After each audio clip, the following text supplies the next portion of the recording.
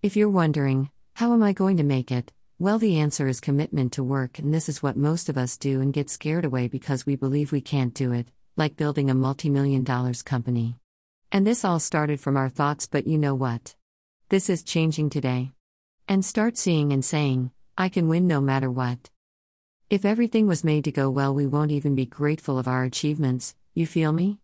So let's burn the bridges and face up, with resilient to overcome, no matter what. We're better, and we can do better. If someone can build a multi-million-dollar company, then we can too. We not ordinary but extraordinarily. Every day of our lives we need to be encouraged so that our faith will be strong to strive. We're marked with a definite success. Always prepared to launch the new commitment to work.